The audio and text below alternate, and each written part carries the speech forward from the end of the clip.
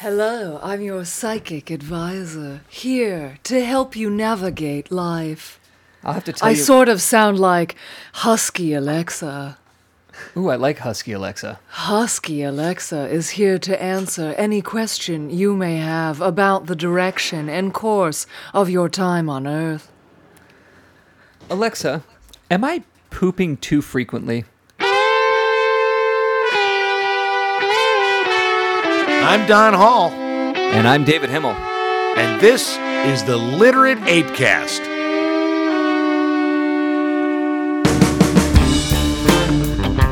Don and David get a little saucy, so be forewarned, your sensitivity is not their problem. The Literate ApeCast is for people who can handle both their liquor and their gag reflex.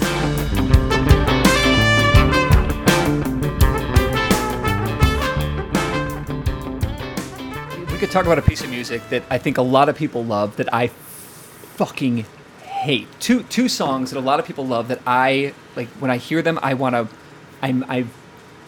the hair on the back of my neck stands up. My fists clench. I am, like, rage instantly. What? And I can't turn if it's on the radio, I can't turn the fucking radio off, change the channel fast enough. I can't leave the room, whatever it is. And those songs are... There are two? Oh, yeah. And in no particular order. I think about this a lot, which one I hate more. And I think it depends on my mood. But they are Hotel California by the Eagles and Hey Jude by the Rolling Stones. Rolling Stones did not do Hey Jude, you fucking... Or John and Yoko Plastic You Ono Band. fucking heretic. Oh, Wings. No, Wings did. Wings did I'm Hey gonna... Jude. Man, if you were in Chicago, I would be flicking with my middle finger, flicking your balls as hard as I could. No, just the to make you Monkees cry. did it. The I'm gonna Monkees kick did Hey your Jude. ass. Oh, man. No, You understand that both those songs are going on this episode now. Well, fine. I don't listen to our drivel shit anyway, so I don't fucking Well, care. I guess that's fair. That's fair. I hate those songs with such a passion. And you could ask me right now, what is it about them that you hate so much? And yeah, what is it about them that you hate? What do you hate about Hotel California? Let's stick on that. Let me just Since you're going to so preface this. perjure Yeah, the Beatles, yeah. and I have no objectivity about anything the Beatles do. So, Well, let me just say this, is that I think about it a lot of why I hate these songs so much, and I can't quite put my finger on it. But let me try, and you can watch me spin out of control here. and I'm gonna give you a grade as Yeah. if you're one of Yeah. my 8th grade monkey heads. Go ahead. All right, so Hotel California. Yeah. Why is it so long?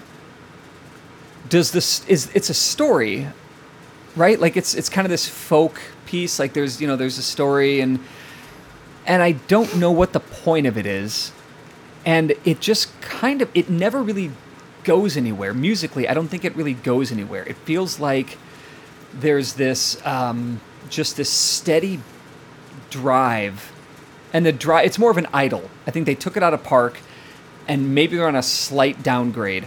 So it's moving, but it's not really going anywhere in particular with any intended speed or purpose.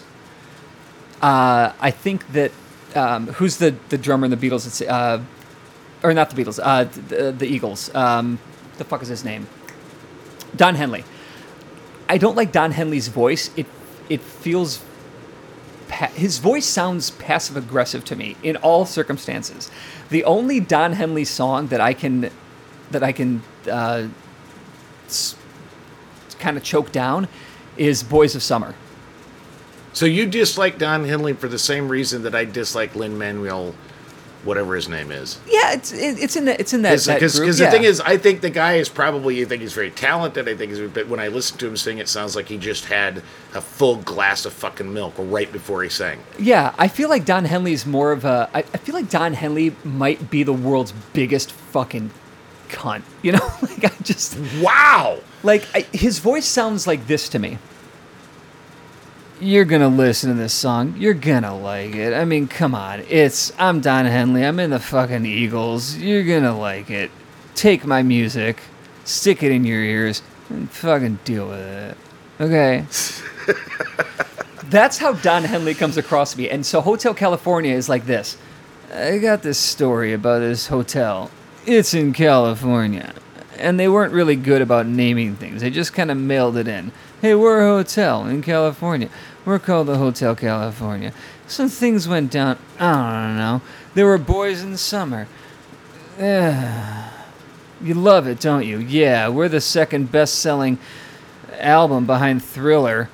It's our greatest hits. Yeah. And by the way, most of those hits weren't Don Henley songs. They were the other dead guy, whose name I can't remember right now either. Chadwick Boseman, right? Chadwick Boseman and Ruth Gator Binsberg were the writers. And but here's the other thing: is I hate all of Don Henley's Eagles songs. I love all the other Eagles songs. 50% of Eagles songs are great. The other 50% are absolute shit. Here's your assignment for next week. Oh, fuck off. Here's your assignment for next week, and I'm gonna write this fucking down because I'm gonna put your feet to the fire. Because you have the right to your opinion, whether you like. Yeah. But it sounds to me the reason you dislike Hotel California is not endemic or specific to that song. It sounds that you have a very specific. I mean, there are things about that song you have a problem with, but that you specifically dislike Don Henley. So here is your challenge, and what I'm gonna hold your feet. Okay. This week, you are going to listen to at least 3 separate Don Henley songs that are not Hotel California, and see if you can listen to the songs and find similar threads of things you dislike. And the more you point at them, the more you're going to find. Because right now, it's like you don't know Don Henley, so you don't know if he's a cunt or not. I have no idea. You just kind of dislike him because of some random, he sounds a certain way. It's sort of like Peter Sagal. Peter Sagal, when I first started working for Wait, Don't Tell Me, he didn't talk to me for 2 years. Right. And I could not figure out why, what was up his ass. Because I wasn't, mean to him. I was working for the show. But he never spoke. He got my name wrong at least a dozen times. Yeah. And finally, I went to him and I said, do you have an issue with me? Because I don't understand. I mean, it was I don't get it because everybody else is really cool and you seem to dislike me and I don't know what it is. Was it at the Christmas party? Were you guys drunk? You're like, hey man, what's your deal? No, this was just at work, just at WBZ. I just went up to his desk. I said, can I ask you an unusual question? And he said, what's that, Don? And I said, well, first of all, you got my name right. Thank you. Right.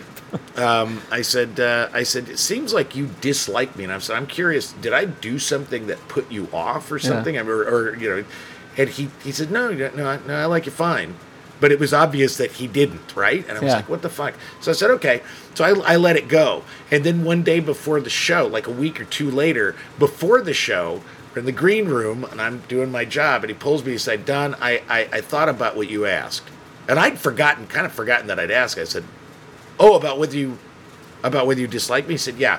He said, I don't dislike you at all. You remind me, I thought about this, and I talked about it with my wife, and I realized that you remind me of a guy that used to beat me up in high school.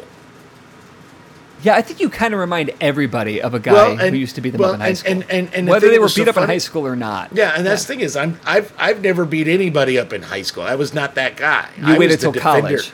I was the defender of the defender of the nerds, but it was funny because we sat and Don Hall, other, defender of the nerds, coming this Christmas to a theater near you. Oh. Yeah. Bloodsport. But that was the thing, and so I think maybe Don Henley's voice. His buddy in Bloodsport was Ogre in Revenge of the Nerds, and it all comes together. All comes together. All right, sorry. So that's what I want you to do. Is I want you to listen to Don Henley because I think maybe you dislike his voice so much because he reminds you of someone you didn't like in high school.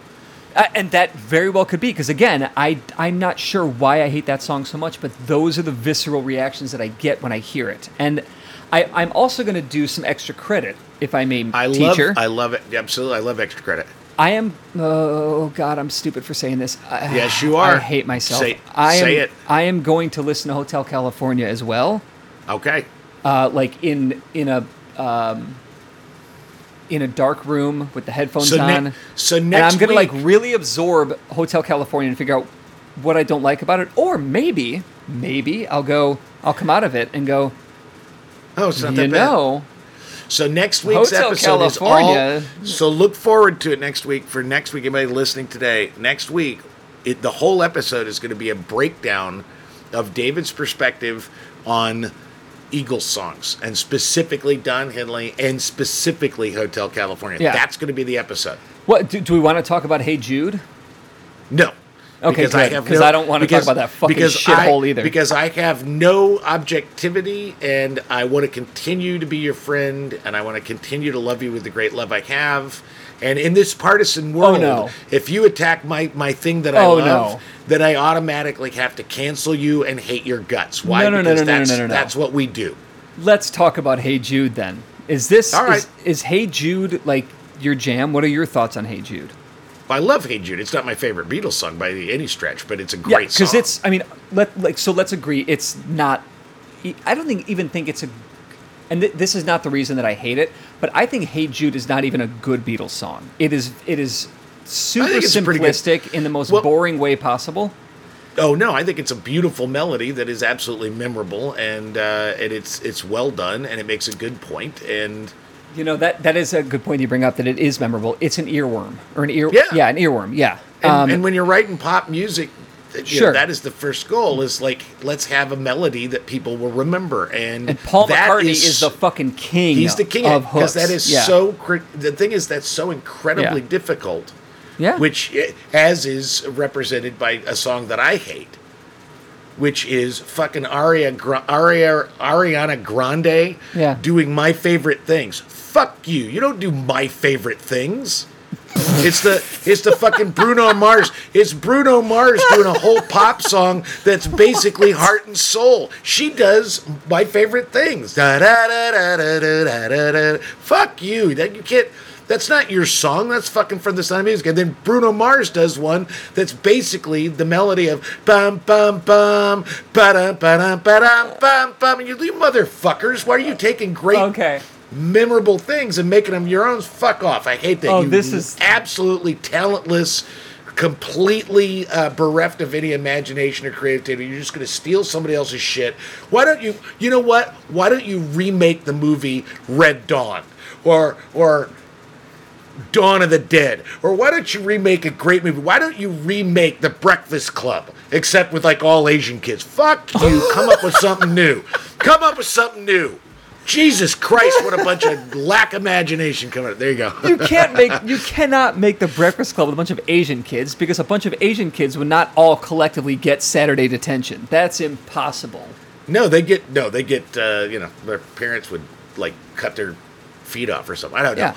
Well, anyway. I'm not done with this. This is fascinating because what's interesting is I chose two songs that are like, I feel like they carry a greater weight than Ariana Grande's My Favorite Things. Oh, absolutely. Because I'm an Ariana Grande fan. I know we've talked about it before in the show. I think her music it's fucking perfect pop, sugary. It's great. Wonderment. It's great.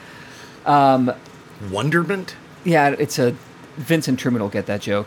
And anybody who saw Enter the Mollusk will get that joke. I wrote a piece about that. I love that little thing. That was fun. It was a year ago. Like, it came out, more than a year ago now, which is weird. Because for a year, I've had on my to-do list every fucking day, put Enter the Mollusk on your website, David. And I haven't done it yet because I hate running errands, and updating my website is an errand that I feel like I have to run. So I was like, fuck it. This is fair. This is fair. Anyway, but like Hotel California, Hey Jude are like American culture songs. Like these, I mean, even though the Beatles are British, you know what I mean? You know, they're pop music songs. That Ariana Grande thing, and the Bruno, I don't even know what Bruno Mars song you're talking about. But I will say this about Bruno Mars. It's the one that sounds like that completely rips off that fucking simplistic but earwormy heart and soul thing that you play with your fucking kid on the piano. Yeah, and Bruno Mars's entire career, and I don't dog on him for this because I love Bruno Mars, but I hate that song. But he is 1980s Michael Jackson. That's what he does.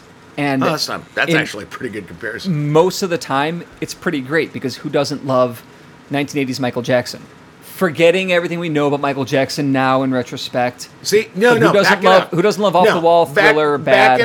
Back it up. I don't have to forget everything I know about Michael Jackson to still love 1980s Michael Jackson. What I meant when I said that, let me rephrase. Don't think about what we know about Michael Jackson. Think about the music and only the music. I like to think about what we know about Michael Jackson. I still like Michael Jackson. I don't know what to tell you about that. Hey Jude, though,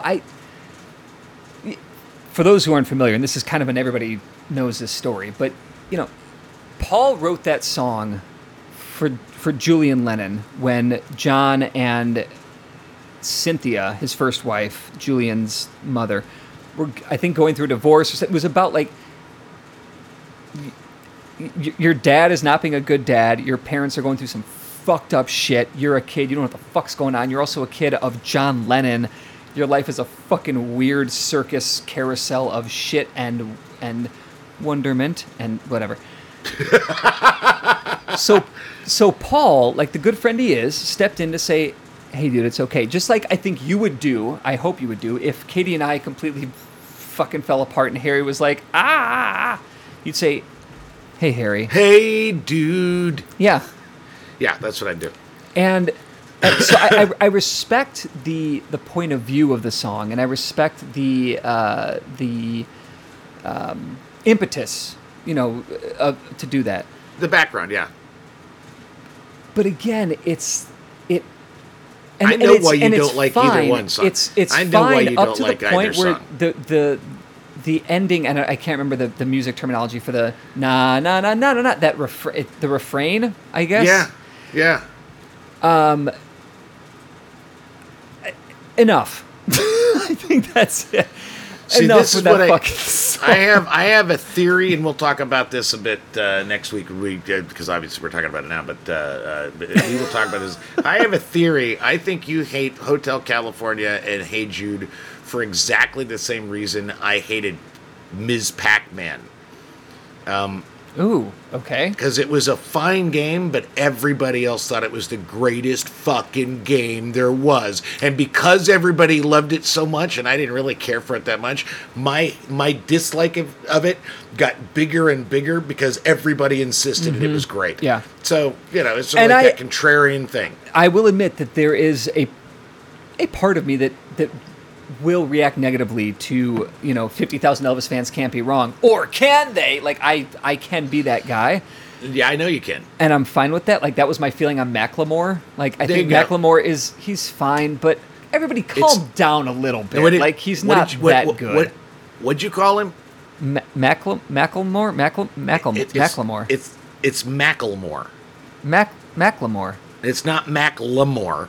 Well, first of all, like it even fucking matters. What names do we get right on this podcast? I'm just saying, it's Macklemore. You don't call him Macklemore. Macklemore. Hang on a second. It's spelled Macklemore. It's pronounced Macklemore, and he sucks.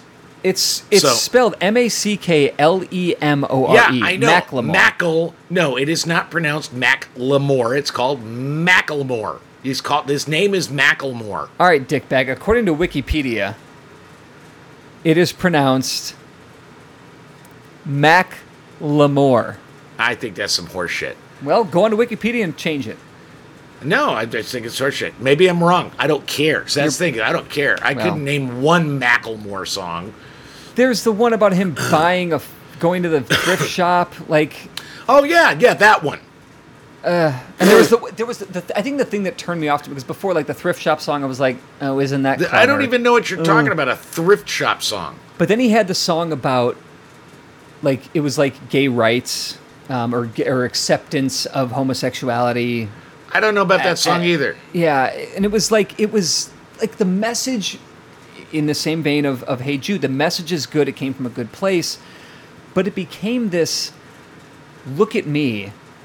Well, see, it didn't come from a good place. It came from a self-serving, narcissistic, virtue signaling place. Well, totally different thing than a good place. I won't go that far because you're an artist with people listening to you, so everything has a degree of let's give the people what they want. But it was this. You're right. It's sort of like Nike saying Colin Kaepernick is their spokesperson. They didn't do that because they believed anything about Black Lives Matter. They did it because they knew they could sell more fucking shoes that way. Yeah. So I'm not inspired by Macklemore, Mac the Knife, whatever. I am not inspired by that fucking guy writing a gay song. I don't even know what song you're talking about. I'm still fascinated by the thrift store song, which I still don't know what you're talking about. Since you brought up Mac the Knife, I got a lot of issues with Bobby Darin, buddy.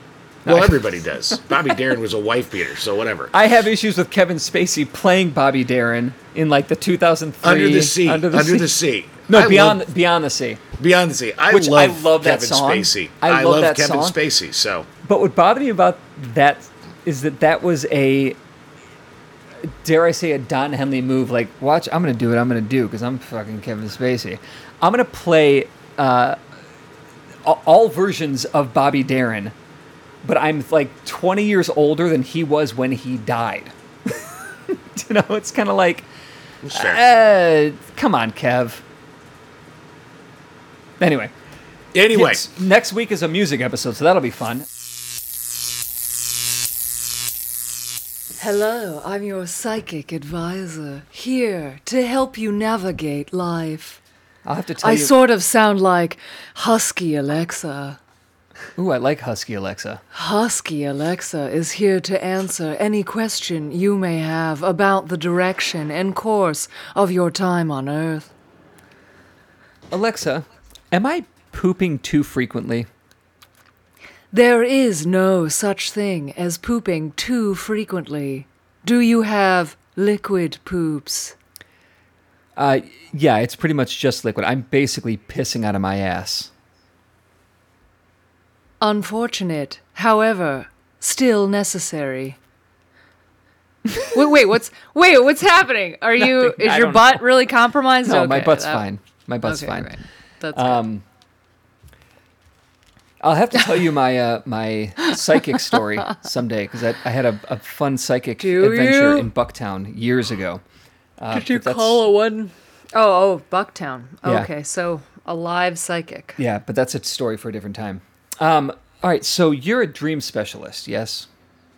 I wouldn't necessarily call myself that, but I do enjoy dream interpretation. I had at one point, I mean, this started all the way back in high school, and to the point where someone gave me a dream encyclopedia for, I think it was Christmas, and so it's supposed to be like a general reference for whatever image sticks out. Usually there's like one image that's sticking out very strongly, and what it represents. Or you're falling, or bees, right, chasing you, right. Snakes. It just, for whatever reason, like antagonistic reptiles or insects kind of stick out, but they always tend to represent these images something completely opposite than what you would think. Like my friend Kelly recently had a dream about turtles. Like we went out to her, the trunk of her car to get in the dream. In the dream, right, okay. To get something, and I had basically like, hey, check this out. And I open up the trunk of her car, and there are all these little baby turtles.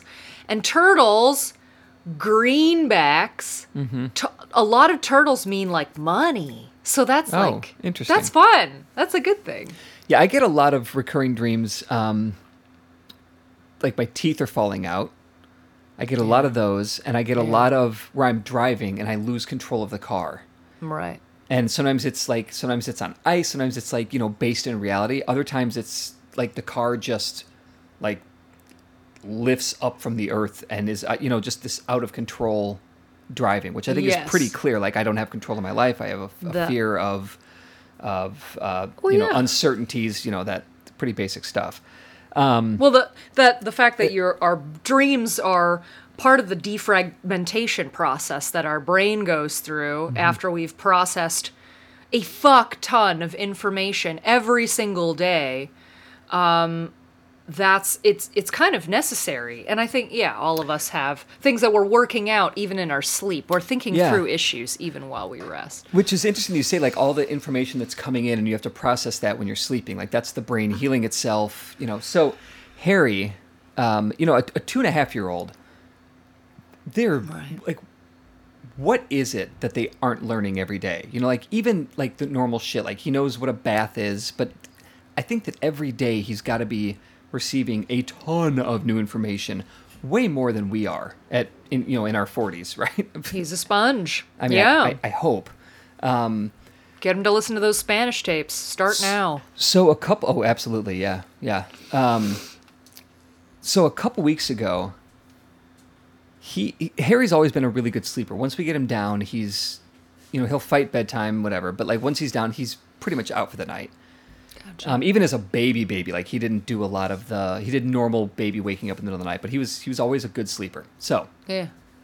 a couple weeks ago at like, maybe it was like 2 in the morning, like middle of the night, 2:30, 3 in the morning, he wakes up and he's screaming.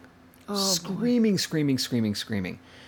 And sometimes he does this. We've just kind of like, we'll pop up on we'll open up our phones for the camera in his room and just like make sure that he's like hasn't fallen out of bed or like just, because we can tell like by his movements, like, is he just having a moment or is he like, is he up about and to freaking compromise out? his physical self? All right. So I check on it. He's like sitting up and he's screaming. He's like, "Daddy, my daddy, my daddy." So I go in there and the first thing he says is, "My slothy," because he's got his little stuffed animal sloth thing. So that had fallen out of bed. So I give that back to him. And there was like this phase that he was going through at the time where he wanted Slothy to be wrapped up in a t-shirt or in a dish towel. Like, Swaddled he him. wanted Slothy swaddled. So Slothy had come unswaddled. So he says, swaddle, Slothy, wrap him up. And okay. And I figured that he'd had a nightmare, just like the way that he was screaming, just his manner, just everything. I'm like, this is a nightmare. Something, a nightmare woke him up. So I'm trying to talk to him to get information out of him without leading him, without going, "Did you have a nightmare about something, like maybe snakes or your teeth falling out?" Yep. So I said, why are you so upset, Harry? Why just Slothy the t-shirt? Okay, we'll put Slothy's t-shirt on. Why do you want Slothy to have a t-shirt on? I just want him to be cozy. Like, oh, you sweet little fucking cunt. Know, right? So I wrap up Slothy and I give it back to him, and then he's still really upset. And he's like, "Daddy, hug me, stay cuddle, snuggle." All right. So I'm like stroking his head and just calming him down, and he's mellowing out. But then he says, without prompting, "I don't like lions. Lions are scary." Oh. And I said, that's what it must be. He must have had a dream about a lion that freaked him out, and that's what woke him up. So I said, "Well, what don't you like about lions?" He said, "They're scary." I said, "Yeah, well, they don't have to be. They live in the jungle far away from here, or we can see them in the zoo, but they do their thing. We do ours. You don't have to worry about it." Whatever, just trying to talk him down. And I said, "Well, let's think about other things. Let's think about Slothy. Let's think about Mommy. Let's think about Poppy's boat, just to get his mind off of it." Sure. And I calm him down, and he was such Go to the happy place.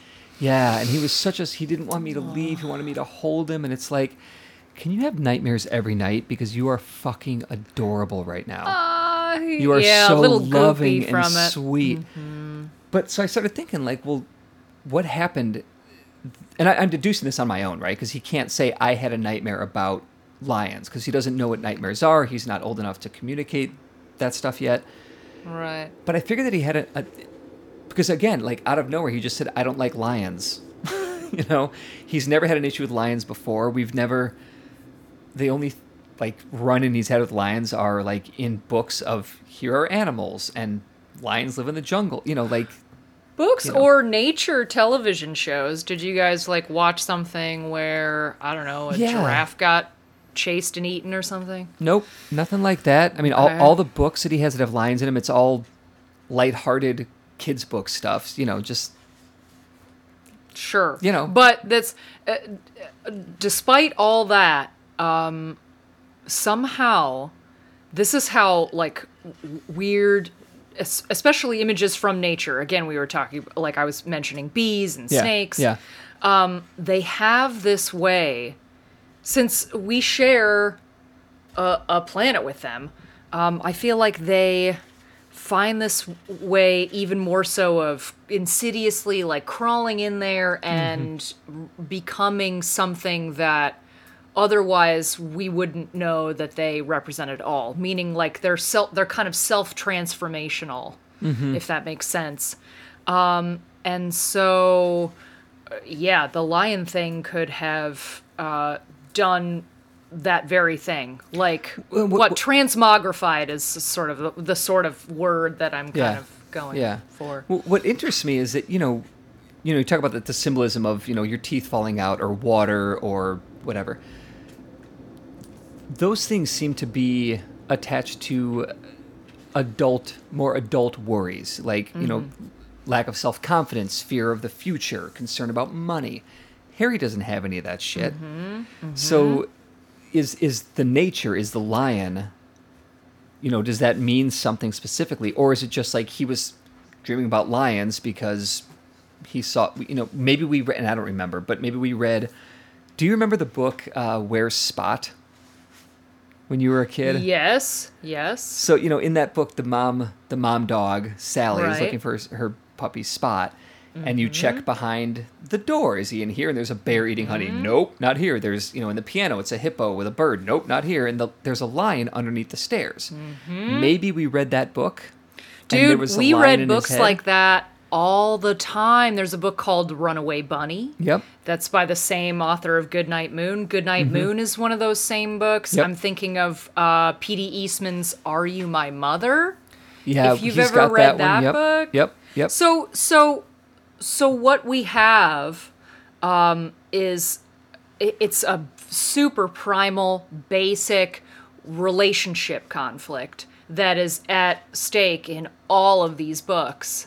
And that's something that I swear we're born with. Well, I wonder if in his dream he was thinking about the lion and it just roared really loudly because he knows that lions go roar, and they have sharp teeth, and I just wonder if it was that versus Was it exclusively the lion? That's all he said. I mean, all I have to go on is him saying, "I don't like lions; they're scary."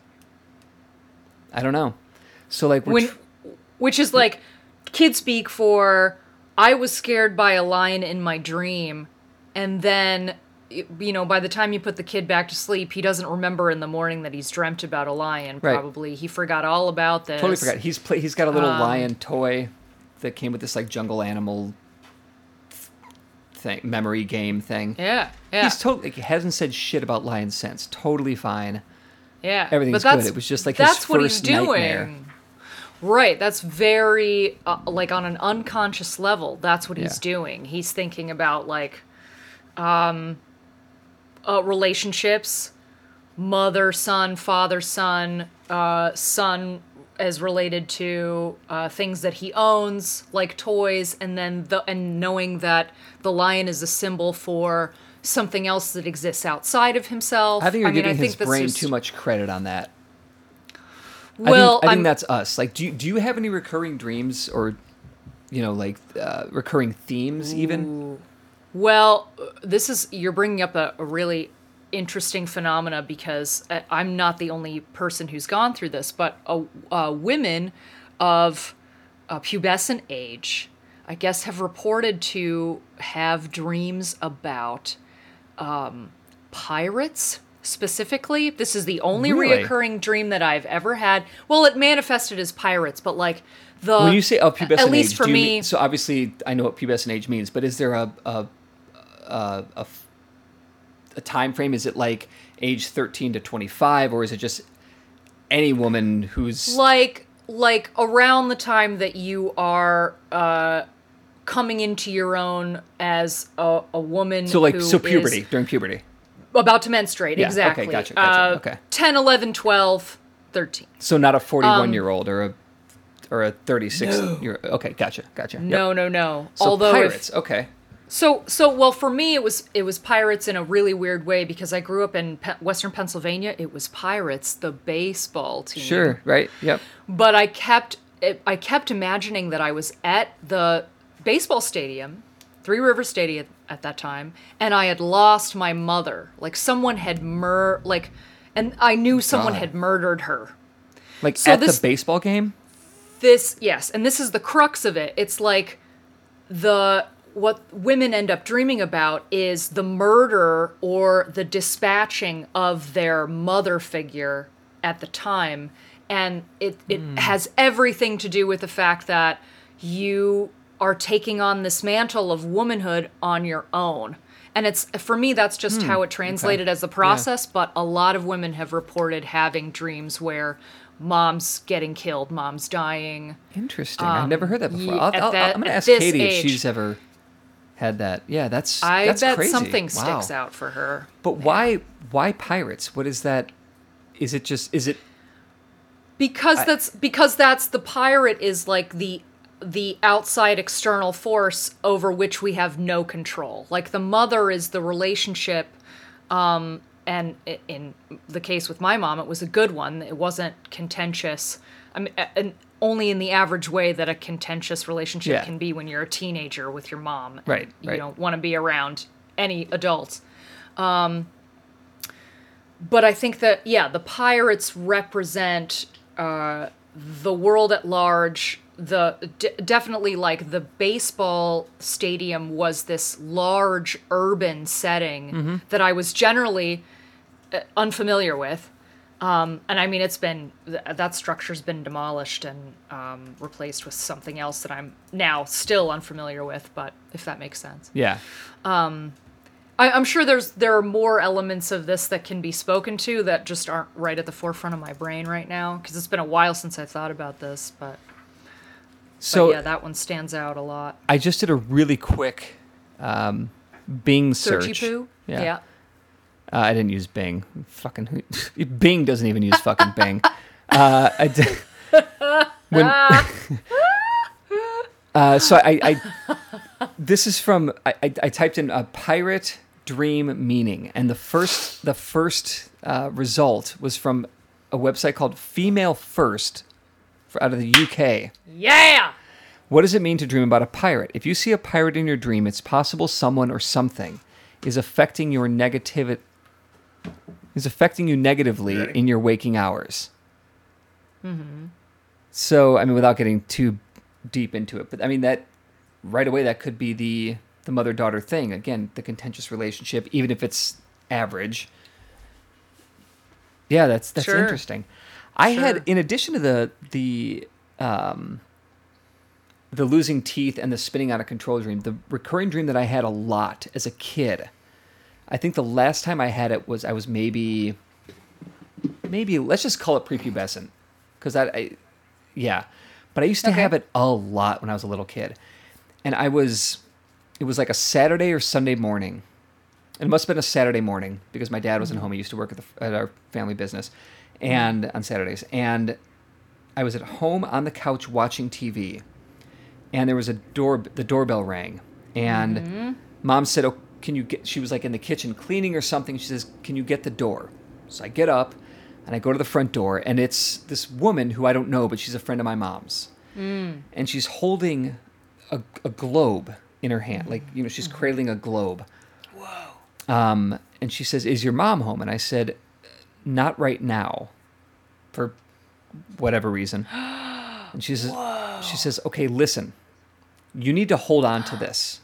Oh, man. And whatever you do, do not drop it." That's the family jewels dream, David. You had the family jewels dream. Well, wait, it gets weirder. So, or maybe this isn't weird yet, but it gets weird. So she hands me this globe, and then leaves. And then she's and I'm standing there in my front door, in our what do you call your foyer or whatever. Foyer, yeah. What does the globe look like? In the dream? Did it ever change shape? Kind of, sort of. So What color was it? It was a globe when she had it, but as she hands it to me, it becomes this living Earth.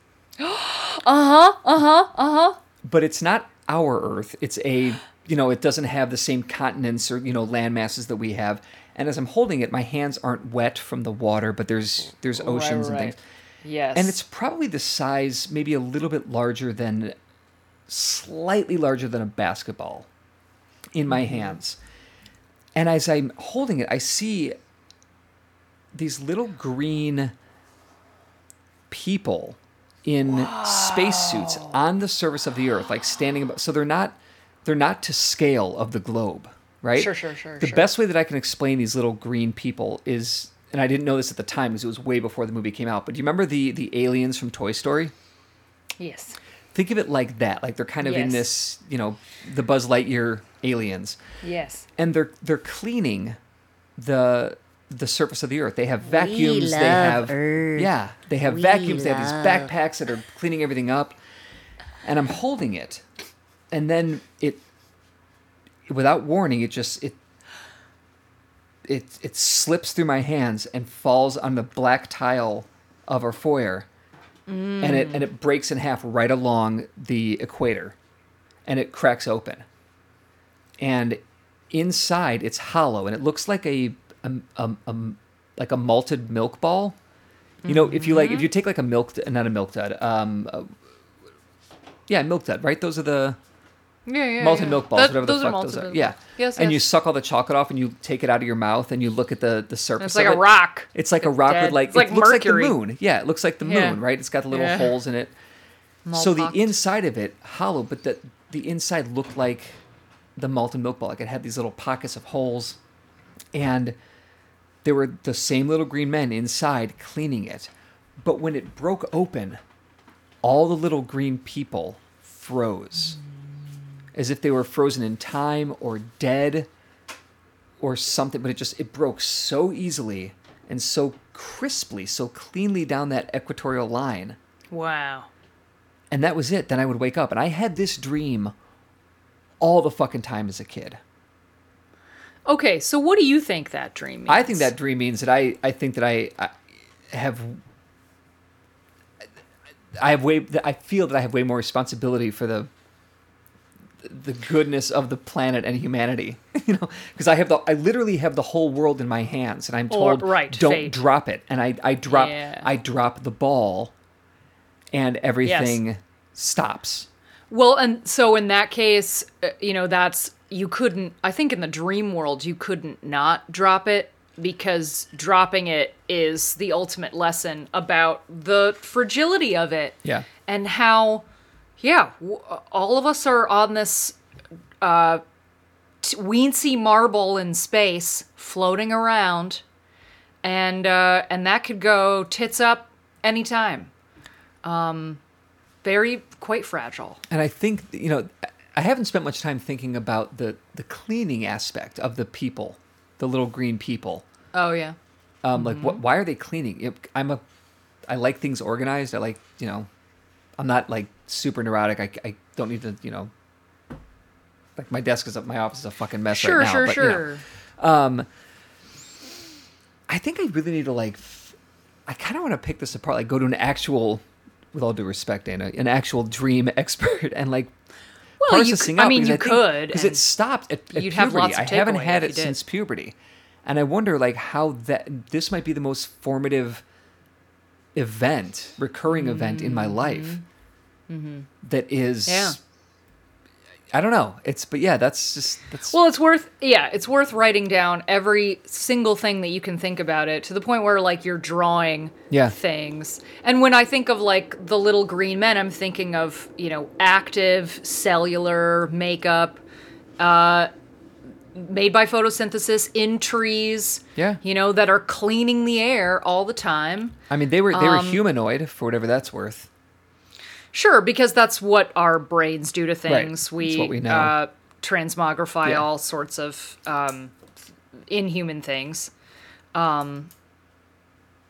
But I love that dream, and there's a dream that I had that was similar. One day I found they're just bits and pieces of it, but I was in a lock. I was there with some relatives too. My cousin was one of them. There's, how you pull a ship into a lock, and then you get it to recalibrate the water level. Well, in the lock we had to go diving for there was basically those large craftsman tool boxes, like the big ones for your garage. Yep. Well, in them, we end up pulling out 2 massive jewels, one of which is large and clear, and the other is smaller and pink. And what that said to me, I mean, I loved this dream because it was so luscious, and there was a good feeling to it, and there was just that I love dreams about water. There's such the immersive, literal quality of going into the well and resting and healing, being weightless, being completely free to move too Yeah. is part of it. But knowing that this larger clear jewel was extended people in the world, friends of friends, people of which I was not direct relation. And then the pink jewel represented family and the bloodline. And I just, the fact that there were these two entities that were so beautiful and that the treasure was protected in this way, where they were, but yet we could still kind of take them out and observe them and appreciate them for the treasure they were. That's just, sometimes you have a dream and you just wake up and it's almost like, I'm healed. There's such a great feeling that I have from this. I'm just radiating from this. And so I hope Harry and you have more dreams like that too. It's been a while since I've had one, but yeah, I hope that... Yeah. I tell him every night, have sweet dreams, and then he's like, yeah, whatever, dick. Lions are assholes. And I'm like, all right, whatever. All right, so did you do your homework? I did do my homework. I listened to, I would say, a lot of Don Henley on vocals. Okay, so all right, now I want you to define what a lot of Don Henley on vocals actually is. I listened to, so like the big hits that Don Henley, and I didn't go into Don Henley's solo stuff. I just stuck with the Eagles. Don Henley sang on, and I wasn't supposed to listen to Hotel California. I did not. Yeah, that was you. That's where we started. So yeah, that was not the I will point. just put this out there that, you know, in my between the YouTube and the Spotify playlist that I had going, Hotel California did come up. Of I course, didn't actively see, of course it did, because it's fucking Hotel California. But I listened to Don Henley's like big Eagles hits. So Desperado, yep. Witchy Woman, These are great songs, man. Best of My Love, Yeah. One of These Nights, Okay. The Long Run, Yep. Life in the Fast Lane, Wasted Goddamn. Time, In a New York Minute.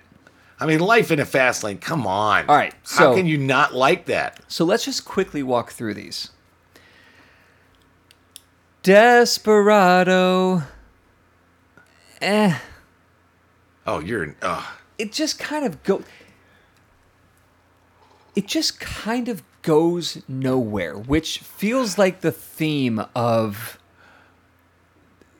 a lot of the Eagles, a lot of Don Henley's Eagles songs.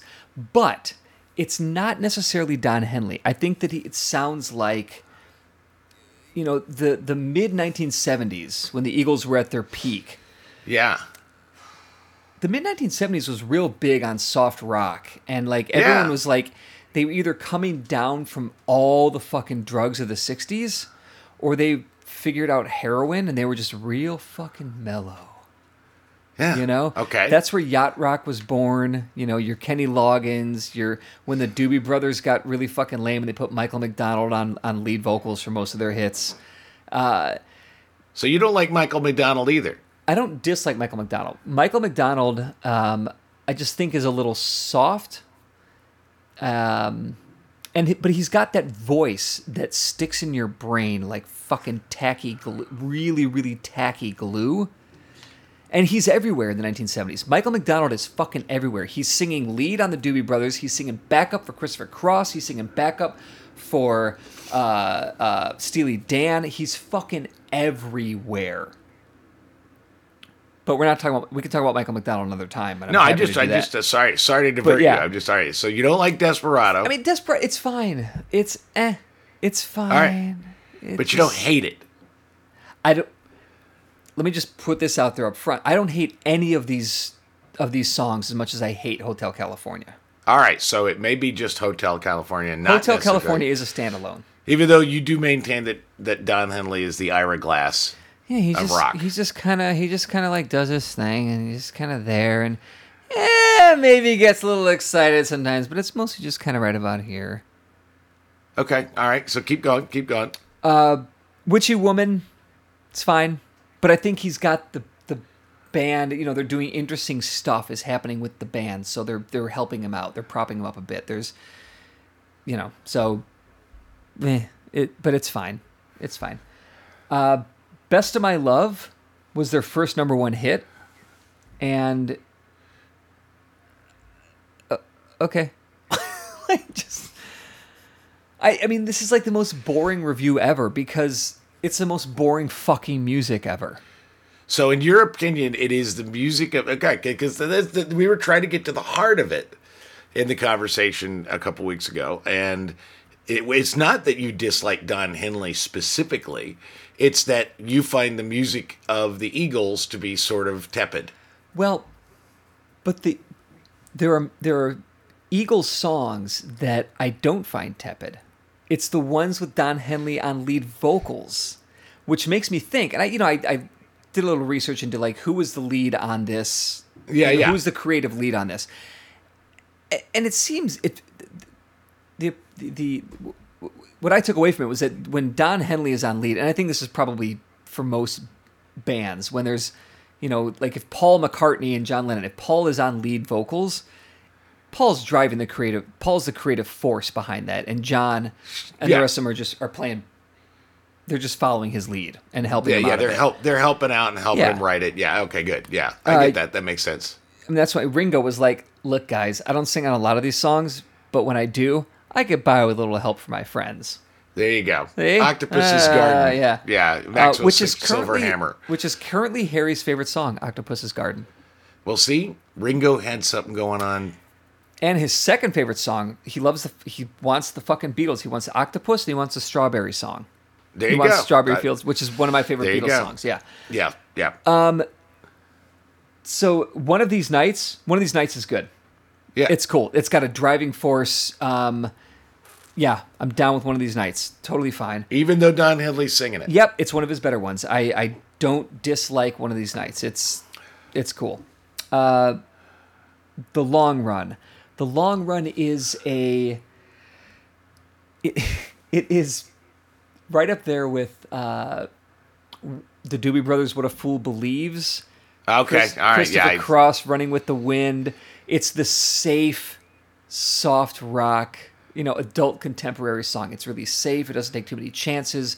It's not too loud. The bass, the rhythm section is perfectly balanced with the rhythm set. Like everything is just so. Which is really fucking lame to me. But it's fine. Right. Whatever. Yeah. Life in the Fast Lane. I like Life in the Fast Lane. Everybody likes Life in the Fast Lane. It's a fucking great song. I feel like Life in the Fast Lane is... Thank God for Joe Walsh. I feel like there's a lot of Joe Walsh in Life in the Fast Lane. I think that's actually a pretty fair assessment. Yeah, and, I think you're... Joe Walsh joined the band 74, I think? Something like that, yeah. 70... Maybe 70... Maybe... I don't know, whatever. But when Joe Walsh is a kind of a badass rock and roll motherfucker, right? Like Joe Walsh is badass. When Joe was looking to join the band, Henley thought that Joe Walsh was, quote, too wild for the Eagles. So I don't like him. He smokes too. He's too loud. He's drinking. His guitars are fast. So right there, that's kind of a... Your perception of Don Henley is Don, shut the fuck up. Yeah, I'm not sure if I buy it, but you're definitely keeping in contrast. You're keeping in the same lane as the Ira Glass comparison. So I gotta go with it. Yeah. So the idea that Henley thought that Joe Walsh was too wild for the band says a lot about Don Henley. And so anyway, Life in the Fast Lane, totally cool. Wasted Time. Yeah. Right. I'm with you. Here's the one that fucked me up for a minute, though. It fucked me up for a New York minute. Which I've never really understood that phrase. I've never understood the phrase, but that song... Full admission here. I was a radio disc jockey for 6 years. I worked in oldies. You wrote a book about it, man. I wrote a book about it. A music dork, not super music dork, but I kind of know my shit, I think. I'm a welterweight in music nerdiness, I think. I had no fucking idea that In a New York Minute was an Eagles song. Oh, really? No idea. No idea. So I'm like doing my research and I'm like, wait, what the fuck? Because I fucking love that song. Ah. I So love now, In a New all York right, Minute. so now, all right, and so we got to wrap this up because this is going to be Yes. the longest episode Yeah. ever. But I will say this is my dream analysis. Okay, so Danny Yep. did the dream analysis of the dreams. I'm going to say, based on what you just said, is that I think you have an implicit bias against the Eagles in general, Don Henley specifically, because when you were presented with an Eagles song that I will argue is a fine song. I would not say it is better than most. I would say it's about, but the fact that you didn't know it is an Eagles song and you loved it, and the reason you're conflicted is that you are living with a bias against the Eagles, not against the music you're listening to. And so any song you hear that you think is Don Henley, I mean, if there was like somebody that kind of sounded like Don Henley and you listened to on the radio, no matter who it was, because you think it sounds like Don Henley, you're going to dislike it. Because you think it sounds like the Eagles, you're going to go, nope, that's the boy. If somebody says, oh, I got to play this Eagles song, and it's a fucking, I don't give a shit, a Beastie Boys song, and and you go, it's an Eagles song, you've already determined in your mind it's an Eagles song, it's probably bad. So if it inspires anything good in you, you're like, okay, that was an outlier. Because I like it, kind of. That's Joe Walsh's influence. I get it. But I love Take It Easy. I love Already Gone. I mean, there's a lot of Eagles songs that I know are Eagles songs that I do really, really enjoy. But here's my big takeaway from this homework assignment. Yes. Don Henley's still kind of he's whatever, but I don't dislike. I've come to appreciate. I even came to appreciate Desperado a bit because I've always likened Desperado. I put that right up there with Hotel California, the kind of like annoying whatever pussy song. That's the third fucking misogynistic thing I've said. This is a bad episode. No, it's a great episode. What's wrong with me? It's one of those episodes where we're seeing your true stripes. I've been annoyed with my feminist wife lately. That's what it is. Well, that's probably what's coming out. This is me being passive aggressive, like the typical fucking beta male that I am. There you go. But I'm gonna revisit the Eagles again after all this is said and done. I've got new open eyes, and I still think Hotel California is a gigantic steaming pile of horse shit. I would put Hotel California, as far as steaming piles of horse shit goes, Donald Trump, Hotel California share the fucking stage. All right, Simeon cohort, here's Don and David with the 6 things you should do for the week. My first is a listen. I want you to, if you're not already listening to this, Vox puts out a podcast called The Weeds, and they did like a 4-part series called By the People. Their fourth one is called The Supreme Court's War on Democracy. This is a really great thing to listen to. It lays out like how important and fucked up the Supreme Court has been, but what's important about this is how paramount the Supreme Court, like this kind of like third-rate actor in our democracy as we look at the entertainment of democracy. Fuck the president. Pay attention to the Senate. Fuck the Senate. Pay attention to the fucking courts. What the fuck is the Supreme Court doing? And this is all about that, and it's really interesting, and it's really, really terrifying. Oh, yeah, it's totally terrifying. And you and I have talked about this. Like, fuck the presidency. Pay attention to what the Senate is doing. Pay attention to McConnell. They're the people they're the man behind the curtain. And they've been packing the courts with conservative judges for decades now. Yeah. My first thing is read. It's in ProPublica. It comes from the Maine Monitor and written by Samantha Hogan. It is called She Was Afraid of Her Lawyer, Then the Text Messages Started. Oh, God. That sounds like a Lifetime movie. It's all right. So text messages from your lawyer. Sort of like the underneath the title, it says Leah Kerwin started receiving daily texts and videos explicitly requesting oral sex or intercourse. They came from her court-appointed attorney who had already been suspended for other misconduct. This is a fucked up. God. It's like you're talking about like the courts. So you're talking about judges. This is about like people that cannot afford attorneys.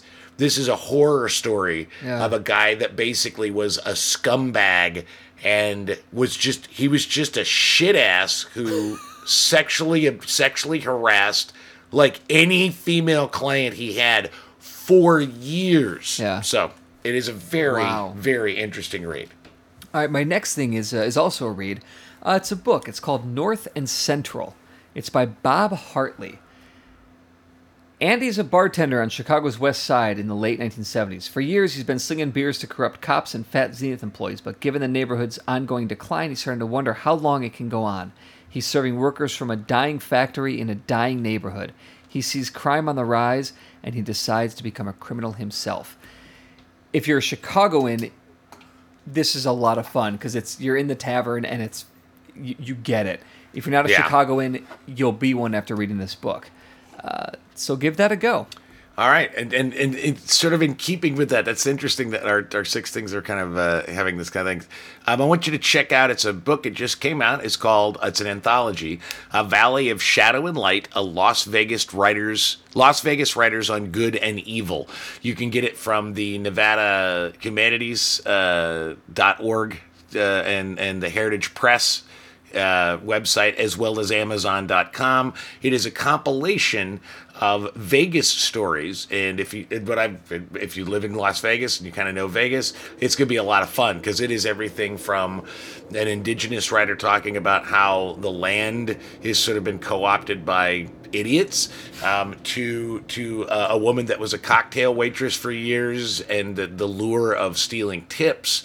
I mean, it's everything, and it just happens that Dana German, who you spoke to earlier, is featured. She is a featured writer in the book, as well as I am. So it's edited by our friend Jarrett Keene. A Valley of Shadow and Light, Las Vegas writers on good and evil.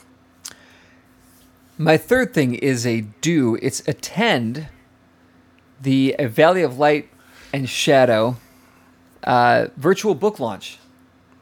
This week, Thursday, October 22nd, at 7 o'clock Pacific Daylight Time. We'll have the link to register in the show notes. It's also on literateape.com. Don, you wrote a story about it on Tuesday or Wednesday. But it's listed in our feature section on the website, literateape.com. So check that out, which I will be there for it. And that should be fun.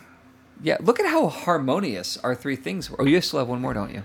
Well, I do have one more. It is not harmonious at all. Oh, you fucking bastard. If you like, and I think I've probably already said this, but I've just finished it because there was that period where everything was dumped as like, here's a show and we're going to show you all the episodes and you're going to binge them. Yeah. And now they're kind of going back to, all right, we're going to do it once a week. Yeah. We're going to drop them once a week because they realize that extends the fun. Well, I just finished because everyone's The Boys. home all the time. Yes, I just finished The Boys season 2, and have you watched The Boys at all? No, I have not watched The Boys. The court won't let me. Did you watch the first? Did you watch the first? Nice. Did you watch the first season? No, I don't know. I know nothing about The Boys. All right. Say this, I don't know what it is. All I'm going to tell you about The Boys is it's an Amazon original. It is superheroes. It's darker than Watchmen. Jesus. It is. Oh yeah, it is. It's sort of like, well, it's effectively Disney bought Marvel, and now all the superheroes belong to Disney. Now imagine if Disney was actually creating the superheroes, and they were pieces of shit and Nazis and fucking killers. All right, I'm just going to give you the very first bloody, monstrous death you see in season 1 is Huey, who's one of the main characters, is standing with his fiancée, and she's just off the curb, and he's standing on the curb, and all of a sudden she explodes. Her whole body explodes in blood and everything, and he's left holding nothing but her hands. And the boys, and their version of The Flash, called A-Train, is hopped up on something and has literally run straight through her. Oh my God. And that starts this thing. You have a scene where a woman superhero is her landlord. She's trying to come on to her landlord because she can't pay her rent. And she's sitting on his face and he's eating her ass. And she gets so excited that when she orgasms, her thighs contract and squash his fucking head into like a fucking bloody melon. Wow. This show is ideally, if you like superheroes of any kind, this will make you laugh. There was a character in second season where they go into this institute with all these. They're trying to create more superheroes. Yeah. And there's this huge fat guy, and they see in his sweats like this huge giant dick. Then later on, when they all get out of their rooms and they're causing mayhem, one of the main characters standing by a door in the glass, like the little glass institutional window, and all of a sudden this giant fucking fat snake-like tentacle smashes through the window and wraps around his neck. They end up subduing the guy, and he looks over, and it's this guy's giant 75-foot-long muscular dick that has come out. That's his superpower. And he looks over and he goes, was that guy's dick? And the other guy says, yeah, but come on, have an open mind. It is a really wonderful show. So if you have not seen The Boys, I encourage you to watch Boys Season 1 and Season 2. It is on Amazon Prime. It is one of the... And I will say, it really addresses our waning days of the Trump era. That's all I'm going to say. Okay. It is so fucking good. So wow. And Elizabeth Shue is in it in the whole first season. Oh, well then, done. So I knew that would be something for you, like a milfy Elizabeth Shue. God, I love her. Yeah. So does the Superman character who is evil and likes to drink her breast milk. I want to be that guy. There you go. I'm just telling you, this is a great show. So watch the show. And Will do. Those are 6 things, my friends. Thanks for listening. I'm going to go have a dream about something, and hopefully not about Hotel California. Rock and roll. Hoorah! You can listen to the Literate ApeCast on Apple Podcasts, Stitcher, or any place you find your podcast Jones. If you enjoy listening to two white guys holding court, review or share the show on your own platforms, or throw us a few bucks on Patreon. For more information about Literate Ape, go to literateape.com and check out the rest of our podcasts, all of our writing, and our events. Music on the ApeCast is courtesy of Mike Vinopal and Locomotive. You can find them all over Chicago and online at locomotiveband.com.